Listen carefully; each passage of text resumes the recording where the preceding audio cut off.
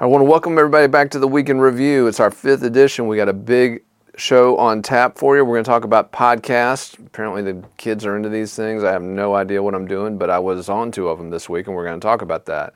We're also going to go back and look at the latest developments in 2 congressional races here in South Carolina. That's going to segue nicely into a story about a visit from future, exiled, whatever you want to call him, crazy President Donald Trump, coming to South Carolina. Beyond that, we're going to look at the legislative process, particularly a key legislative committee that has stalled, hasn't met all year. Republicans are starting to get very worried about that over at the State House. We're going to look into that. We've got some news on the statewide front, the race for Attorney General. And as we pull the lens back and look at all these elections, we're going to talk about election reform, which came to the fore this week in a big article that we released. We've also got some news about transparency and officer-involved shootings. There were some developments on that front this week. We're going to talk about those. And last but not least, does Joe Biden have a secret plan to stop inflation? What is inflation? I've got to look that up on Wikipedia. No, I'm kidding. I know what inflation is. But we're going to talk about all this and more on this week's Week in Review. All right, so the first thing we're going to talk about this week is podcasts. Our podcasts. I don't understand podcasts. Okay, I've got a very short commute. I live literally right around the corner from where I work, so I don't have a lot of time in the car. And if I do have time in the car, I'm going to play some like Ramones or Sex Pistols or Ninth Symphony or something, not a podcast, right? I don't know. I don't understand why people who hear other people talking all day want to get in their cars and then listen to other people continue to talk. But anyway, they're popular. And apparently, one of them wanted me to come on this past week. In fact, not one actually, but 2. And I want to talk about 2 of them because I actually had a really good time. I kind of was surprised at how much I enjoyed being on a podcast. Now, does that mean I'm going to enjoy listening to podcasts? I don't know yet. But I did enjoy being on them. It was a lot of fun. So I want to talk about the first one. All right, there are these 2 guys, right? They're former state senators. One of them, his name is Joel Lurie from Richland County. The other's named Vincent Shaheen. He's from Kershaw County, which is right next door to Richland County, if you're heading on Interstate 20 to the east, I think. I don't know. Maybe. He's around there somewhere. But anyway, 2 nice guys, both Democrats, both served in the state Senate for a long time. Some of you may know Vincent Shaheen. He ran for governor of South Carolina in 2010 and 2014. Lost both times to somebody I know a little bit about, Nikki Haley, but we'll save that for another Week in Review episode. But these guys run a podcast. It's called Bourbon in the Back Room, and it apparently is very popular with the State House crowd, like with the political insiders. But when I went on the show, it quickly became clear to me after it aired that a lot more than just political insiders listen to this thing. I heard from a ton of people in and around Columbia and other parts of the state that were following this podcast. And it's a really cool format. It's very conversational. Joel and Vincent are, again, both Democrats, but they don't try to push their ideas on the show. It's just very free-flowing, conversational. They let you tell good stories. They tell good stories. And of course, as the name of the podcast suggests, both of the hosts are knocking down some copious amounts of bourbon during the filming. So that tends to make things interesting. But I had a really good time on the show. And also the week after our episode aired, Tom Davis, State Senator Tom Davis, who's come on this program, he was on the show talking about his medical marijuana bill. So they get great guests. It's a great format. So I would encourage you, if you haven't listened to it yet, please check out Bourbon in the Back Room. You can check it out at this web address or on Apple, Spotify, or wherever you listen to podcasts. So I just want to give a shout out to those guys because I really had a good time on their show, and I would encourage you to listen and check it out. The second podcast I was on this week, much bigger deal. Not to knock Joel and Vincent and those guys, but this second podcast, the Murdaugh Murders podcast, it's been like one of the top Apple podcasts in the country all year. In fact, dating back to last year. And it was started by Mandy Matney, our own news director, who's working with her fiancé David Moses and with our executive editor Liz Farrell and a bunch of other good folks down there in the Low Country to produce this podcast that's following the Murdaugh Murders true crime saga. Again, this is a story FITSNews broke. We've been driving it for months now, covering almost all of the major developments in this case exclusively and bringing the context that readers crave about this story, which again has captured national and international attention. But this week I had the opportunity to go on with Mandy on the podcast, and it was my first time on Mandy's podcast, so just a huge podcast week all around, but this was just an incredible episode. Mandy and her team are just doing an amazing job there, and it was very informative for me too to not only learn what they're learning as they do that format, but also provide some of the info that we've covered on FITSNews, and in particular some of the more detailed history of the Murdochs and their relationships with some folks down in the Palmetto Low Country who've been linked to drug smuggling. Now, am I saying the Murdochs are drug smugglers? Not necessarily. They are definitely involved with some folks who have been linked to that industry, and there's some very questionable property connections, incorporations, joint incorporations, financial transactions, just all sorts of things that really don't add up. And of course, there's history here too. And one of the things that I talked about in the podcast with Mandy was some of the history that we uncovered along with our researcher, Jen Wood, who's been doing some great work on the Murdoch story. Some of the history we uncovered. And so I think Dylan, our special projects director's got a clip queued up from that show. Dylan, let's roll with it. Let's check it out. Properties, and we found 9 in particular that were located at what you can only call, looking at them on the map, strategic access points, and literally perfect places for lookouts to watch out for Coast Guard patrols or local law enforcement boats. Just the ideal places to signal somebody, hey, they're coming, or hey, we got a boat here, or hey, hurry up and get everything offloaded. I mean, literally lookout properties. All right, so the next thing we're going to talk about this week, congressional updates. And again, I don't want to throw my back out, patting myself on the back here. Dylan has told me go easy on the self-congratulation, so I'm gonna not take too big of a bow to throw my back out. But again, so you look at the congressional races in South Carolina, we've been calling it for a while. In fact, I want to pull up a clip here. This is from a year ago, over a year ago actually, where we're talking about former state representative Katie Arrington being courted as a challenger to incumbent Nancy Mace in the 1st Congressional District in South Carolina. Now, Mace won this seat back in 2020. She took it from Democrat Joe Cunningham, who himself defeated Katie Arrington. So we've got a very interesting dynamic here. We've got a former GOP nominee for Congress who lost her bid for this seat to a Democrat. Nancy Mace then comes in, beats the Democrat, and now Katie Arrington and Nancy Mace are running against each other. And this race has big national implications, just like the race up the coast in South Carolina's 7th Congressional District, because you've got 2 districts where you've got lawmakers who are either, quote, disloyal or insufficiently loyal to Trump, per Trump's belief. Trump wants to take both of them out and has now endorsed challengers in both of these districts. Now, one of the districts, former South Carolina governor and former UN ambassador under Trump, Nikki Haley, has endorsed the incumbent, basically going against Trump. And what I'm going to be interested in following, what I haven't really addressed yet on the website, but you're going to hear about it now on the Week in Review first, I want to know what Nikki's going to do in that 7th Congressional District, because not a lot of people know this, but a decade ago, it was Nikki Haley's endorsement that propelled Tom Rice to his victory in the 7th Congressional District. In fact, when Tom Rice voted to impeach Trump last January, Republicans were so upset, they actually got upset at Nikki Haley for her role in putting him in office a decade ago. I mean, that was how angry these Republican voters were at Tom Rice. Nikki Haley got what I guess you would call a spillover bitch out, really.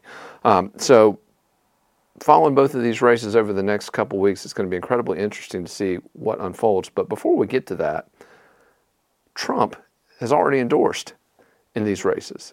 And one of the endorsements we predicted last week happened this week. And how did Nancy Mace respond to it? This is a pretty interesting clip. She put it on social media. Let's cut to that clip and see what she had to say.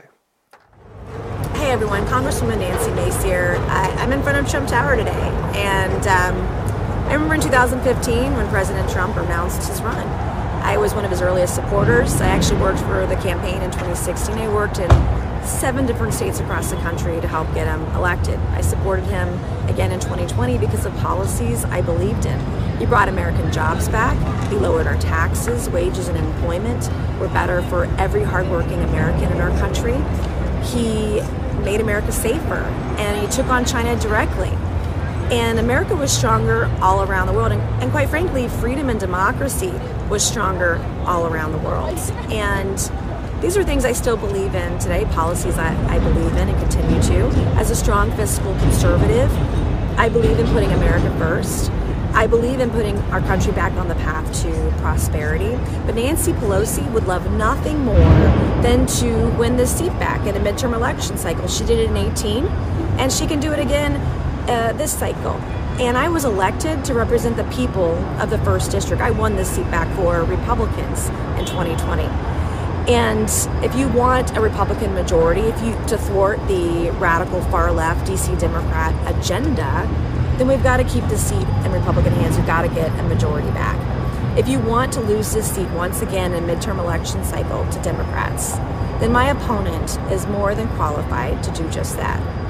If you want a Republican majority, if you want someone to continue to represent the low country, if you want someone to represent the low country with our fiscally conservative values, then I'm here to serve. Okay, I'm trying to figure out what happened there. So Trump didn't endorse you. You still endorsed Trump. But I don't think that was the point of the video, was it? I think the point of that video was to dog out her new rival, Katie Harrington, basically saying, girl, you had your chance, you got beat. You lost the seat, I had to come in and take it. Now, who's better in the general election? Katie Harrington or Nancy Mace? In other words, which Republican would be better, conceivably, in a race against a Democrat this fall? Because there is a good, not good, I guess, well-funded, credible Democrat running for this seat. So which Republican would be better? I don't know. Mace certainly seems to think it's her. So that's going to be an incredibly interesting race to watch moving forward. And once again, to get the heads up on all this, a lot of this news was broken by our news outlet a couple of weeks ago. I'm glad the mainstream media is finally catching up to it. But for the very latest on both those congressional races, keep it tuned to FITSNews.com, where we've got all the latest breaking developments. All right, so one of the other stories we're covering this week involves Lauren Martell, an attorney from Bluffton, South Carolina, who is running for Attorney General against third-term incumbent Alan Wilson. Martell's candidacy took an interesting turn this week when she was accused of obtaining false medical information from a law enforcement officer and then using it to manipulate a court hearing involving one of her clients. This is a custody case down in the Low Country. For the latest on that, let's go to Liz Farrell down in Hilton Head. Hi, guys. Today I wrote about Lauren Martell, who is a Bluffton attorney that is running against South Carolina Attorney General Alan Wilson in the Republican primary. On Friday, a woman in Bluffton filed a lawsuit against Lauren Martell, saying that she had defamed her in a divorce case that she was representing the wife in. And this is actually the second time that Martell has been accused of defaming somebody. Back in April of 2020, just after the restrictions went into play with COVID, her brother was in a situation with a tow truck driver. And afterward, Lauren posted videos of the interaction that her brother had with the tow truck driver and with a Beaufort County Sheriff's Office deputy. That tow truck driver ended up suing her for defamation, and the case settled shortly before she announced her run for Attorney General. The story is on FITSNews.com. You should check it out. All right, I want to thank Liz for that report. Now, this race took another interesting turn this week when the Attorney General published an opinion from his office related to the issue of medical freedom. Now, for those of you who haven't been following this race, Lauren Martell is running against the Attorney General from the right. Actually, she's running from the far right, like really far right, arguing that he has not done enough to protect medical freedom, to protect a patient's relationship with their doctor, their right to try experimental medication. Now, this week, though, in the opinion that was just released from his office, the AG took a very decisive position on that issue, arguing on behalf of patients' freedom, on behalf of their right to try some of these experimental COVID-19 treatments like ivermectin. And again, I don't know if these things work, right? I was a good boy. I got my shots. I've had COVID twice, maybe 3 times. I should be pretty good, right? Not too worried about it. Also, if you're younger, in relatively good health, this virus really was never much of a threat to you, okay? But again, if you got a doctor, you want to try something, I'm for the right to try, man. I mean, I'm a libertarian. I believe in that sort of thing. I think people ought to be able to try whatever they want, right? If they get a doctor that recommends it. So I don't really have an issue with that. And case history, as the Attorney General cites, is very protective of that doctor-patient relationship, and incidentally also protective of off-label uses of medication. So I think the Attorney General's opinion on this issue was very strong, and if you want to read more about it, check out the story we ran on that just this weekend on FITSNews.com. All right, while we're talking about COVID-19 and health issues, there's a very interesting development at the South Carolina State House. There is a committee in Columbia, in the South Carolina House of Representatives, actually one of the busiest, most influential committees in all of state governments, actually where the majority of legislation introduced in the House is sent to. It's the House Judiciary Committee. This panel has not met all year. Actually, let me take that back. It met once, but it met under an acting chair, because the chairman of this committee has apparently had complications from COVID. Had COVID, apparently developed some conditions following that have kept him out of action for over a month now. Now, why is this interesting? Because when the chairman of a committee is out of commission, the first vice chairman of that committee is supposed to assume his or her duties. Now, in this case, that's a representative from Lancaster named John King. John King is a Democrat. He is not liked by Republicans. He's, in fact, not liked by some folks in his own party, kind of a controversial, outspoken guy. I've had some run-ins with Representative King in the past. We've butted heads on various issues, including judges. But rules are rules, right? I mean, we pass rules. We ought to live by the rules, right? Particularly the lawmakers, the ones who pass laws. It could be argued that they should probably follow the laws and the rules they pass, right? Novel concept. But King has not been allowed to assume the reins of this committee. In fact, rather than give him the reins of the committee has just decided not to meet. And this is significant because this is a committee that's tasked with looking at some incredibly important issues that affect everybody in South Carolina. And one of those issues is election reform, which this news outlet has talked about a lot this week, and which we're going to get into here in just a minute. But before we do that, I did want to point out that this is a big development when you've got one of the most, again, active, important, influential legislative committees in all of state government simply not meeting because they don't want to hand the reins over to a Democrat. Which raises another question. If Republicans outnumber Democrats in the South Carolina House by a 2-to-1 margin, which they do, why don't you have another Republican in your number 2 spot? That would seem like the logical thing to do if you were going to, continue to run the government along your ideological lines. Not that there's much difference in South Carolina between Republicans and Democrats, but anyway, the point is this. Whatever the reason, you shouldn't hold up the people's business just because one guy got sick. It's next man up, and in this case, the next man up is John King.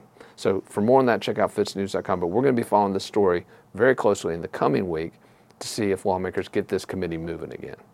So as I referenced in that last clip, one of the issues that the committee that isn't meeting is supposed to be addressing is election reform. And there are a couple bills that have been presented by the Republican leaders in the General Assembly this year to address errors, inconsistencies, vulnerabilities, if you will, in our current election administration. Now, do I think the bills that are before the General Assembly this year constitute real reform? No, I do not. And I'll tell you why. A couple things. Number one, they don't fix a broken structure. In South Carolina, we've got a very duplicative, sort of layered approach to managing elections. We've got a commission which appoints a director, and they're under the governor, sort of. That doesn't work. I've said it. If I've said it once, I've said it a million times. If you've got splintered accountability over something, you've got no accountability. And in South Carolina, we need somebody where the buck stops when it comes to election problems. So that's number one. The structure's wrong. Number two, we've got a bunch of freewheelers at the local level who are responsible for administering local elections. And that's where 99.9% of the problems are, people. It's not necessarily statewide elections, which are generally pretty smooth, pretty well administered. It's at the local level. And as long as you have local officials that are elected by their legislative delegations, again, just like the judges, the problem here are the lawmakers who appoint these local cronies to these little election fiefdoms. No, we got to scrap that. We got to make all of these local election commissions political subdivisions of the state, which means putting them under that singular election official and having real accountability over that system. But most importantly, once you get the structure right, you gotta have ballot integrity, ballot security. To me, that starts, whether you're doing mail-in or in person, that starts with voter identification, an ID, a signature, and if you're doing mail-in, a witness. Again, this isn't complicated. I think Donald Trump's wrong about mail-in voting, guys. I said this in the video earlier this week. I'll say it again now. I think Donald Trump is wrong. I think mail-in voting can actually be more secure than in-person voting, because you can create a paper trail. Not only do you have a signature, not only do you have a witness, but you have somebody sign an affidavit that says, hey, I acknowledge that if I commit voter fraud, I'm not just committing voter fraud, I'm committing mail fraud. And guess what? Not only that, let's create penalties that put people in jail for doing that. Seriously, stealing the vote is, the vote is one of the most sacred things there is, okay? So you steal that, it's a little more important than stealing something else, okay? Because you're stealing faith in the integrity of the process. And I think that should be something that we punish seriously and that we take seriously. Unfortunately, Republicans in South Carolina are not doing it. So as I called earlier this week, I'm going to reiterate that call right now. Let's get people in office that are serious about election reform. Because again, if we don't fix it, then we cannot have faith that our elections are being conducted freely, fairly, and where every vote matters and every vote counts. So one of the issues we addressed earlier this week was transparency in officer-involved shootings. And again, people get mad when I use that term. I really don't understand why. Apparently, the woke side of this argument believes that you can't say officer-involved shooting, that kind of glosses it over, that I should instead say cops murdering people. Okay, that's the woke definition. Now, as somebody who's kind of an impartial, I want the facts, I want to know what happened, I like to find out what happened before I start putting that kind of label on it, okay? So initially, I refer to these events as officer-involved shootings because there's officers, they're involved in shootings. Anyway, the one we covered earlier this week was significant because it was what's called a bad shot, okay? In cop terminology, you got two terms. You got good shot, which means the use of force was justified. The situation called for the officer to draw their gun and discharge it, in some cases using deadly force. That's a good shot. A bad shot is a situation where an officer discharges their weapon in a manner that was not justified, that was not warranted based on the circumstances. And again, it's important to remember that these are split-second decisions in a lot of cases. People are having to react in just instantaneously. It's like you're watching the football games with the referees and you're like, how in the world did they miss that? Well, it's happening, so fast in real time. So it is difficult. And again, I don't want to be too judgmental, but in the story that we covered this past week, it involved an officer of the Hemingway, South Carolina Police Department who chased a suspect from Williamsburg County over the border, heading east into Georgetown County. This was an individual who was unarmed. Okay, so that's again a very important mitigating factor, if you will, aggravating factor in this case. Unarmed, okay, and was fatally shot by this Hemingway officer. Well, that officer has now been charged by the South Carolina State Law Enforcement Division, which investigates all of these shootings, has been charged with manslaughter. And again, that's a serious charge. Could face up to 30 years. And in fact, there's a mandatory minimum of 2 years in connection with that charge. So the officer here is looking at some serious prison time for what SLED is alleging was a lack of judgment in shooting this unarmed motorist. So I've called for the release of all of the video footage related to this incident, whether it's body cam, whether it's dash cam, because again, I believe that's something the public needs to see. These are incidents that involve, sometimes people throw race in the mix, people throw all sorts of different socioeconomic things in the mix. They lead to protests. They lead to just all manner of upheaval in communities, and in some cases across the state. And in some cases that's justified. If we go back to 2015, the shooting of Walter Scott in North Charleston, South Carolina, that's justifiable rage. It was an unjustifiable shooting, and the rage that came after it was justified. But what we have to do is release the videos in all these situations and let people see. And earlier this year in Florence County, video was released from an officer-involved shooting. And in that case, it was a, quote, good shot. Again, we're not saying any of this is good, but again, cop speak, good shot, which means that, again, in that incident, the use of force was justified.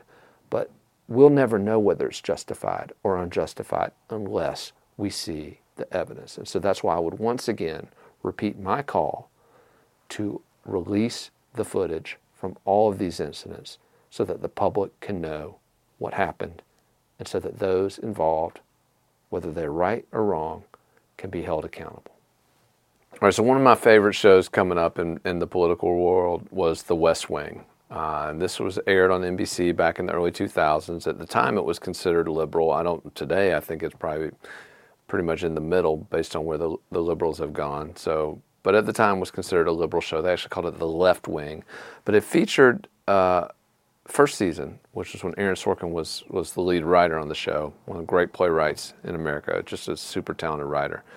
It featured an episode in which the issue of inflation was raised, and particularly a secret plan on the part of the fictional president at the time to fight inflation. Now, there's a big difference in what was going on this fake TV show back in the 2000s and what's going on now. Back then, in real life and on TV, the economy was actually growing at a pretty good clip. 2000, right? Things were going pretty well, right? It was before the dot-com bust, but the dot-com bust really wasn't that big of a deal compared to some of the recessions and depressions we've seen since then, right? I mean, that was sort of just a hiccup. But bottom line was back then we had inflation because the economy was growing. And some inflation is good, folks, and this is important to remember. We hear the word inflation and people immediately think bad. Well, that's not necessarily bad because, guys, when prices go up for goods and services, that means people are making more money, okay? So the people who make those goods and provide those services are benefiting from the price increase. The problem is you've got to keep it in check. And we've seen over the past couple decades that the optimum rate of inflation is about 2%.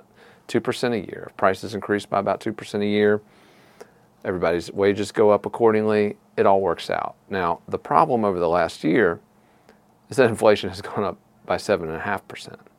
Okay, more than 3 times, almost 4 times that optimum rate. And it's starting to have a real impact on people's ability to purchase food, to purchase gas.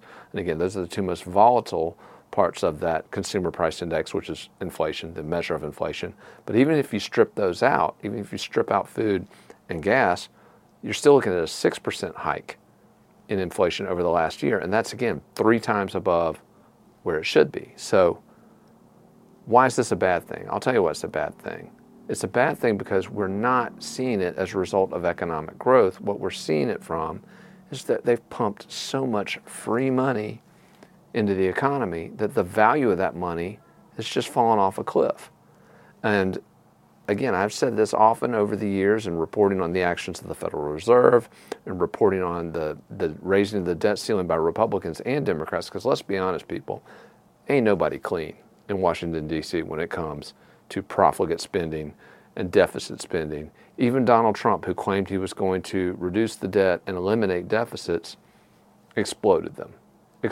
And by the way, he was doing that before COVID, okay, before COVID. But Biden has just poured gasoline on this fire, right? Trillions of dollars being spent, thrown into the economy. And again, we expect there not to be inflation with all this money flying around. Again, the more money that's out there, the less that money's worth. That's the basic truism here. And we've forgotten that. And that's why we're seeing these huge price spikes, which basically amount to a massive tax increase on all Americans. So if you want to learn more about my thoughts on this, I've been covering this for a while. I'm not the business major, but I know a little bit. But you can check it out on FITSNews.com. We've got a story about Joe Biden and his latest inflationary struggles. I want to thank everybody again for taking the time to watch our weekend review. If you want to sponsor us and support what we're doing, Andrea at FITSNews, she's got you covered. Andrea Holloway, our Director of Marketing. Get in touch with her. She can hook you up. We're looking forward to another busy week next week. Could have some breaking developments on the Murdaugh Murders true crime saga, so be on the lookout for that. But thanks again for tuning in, and we will see you next week.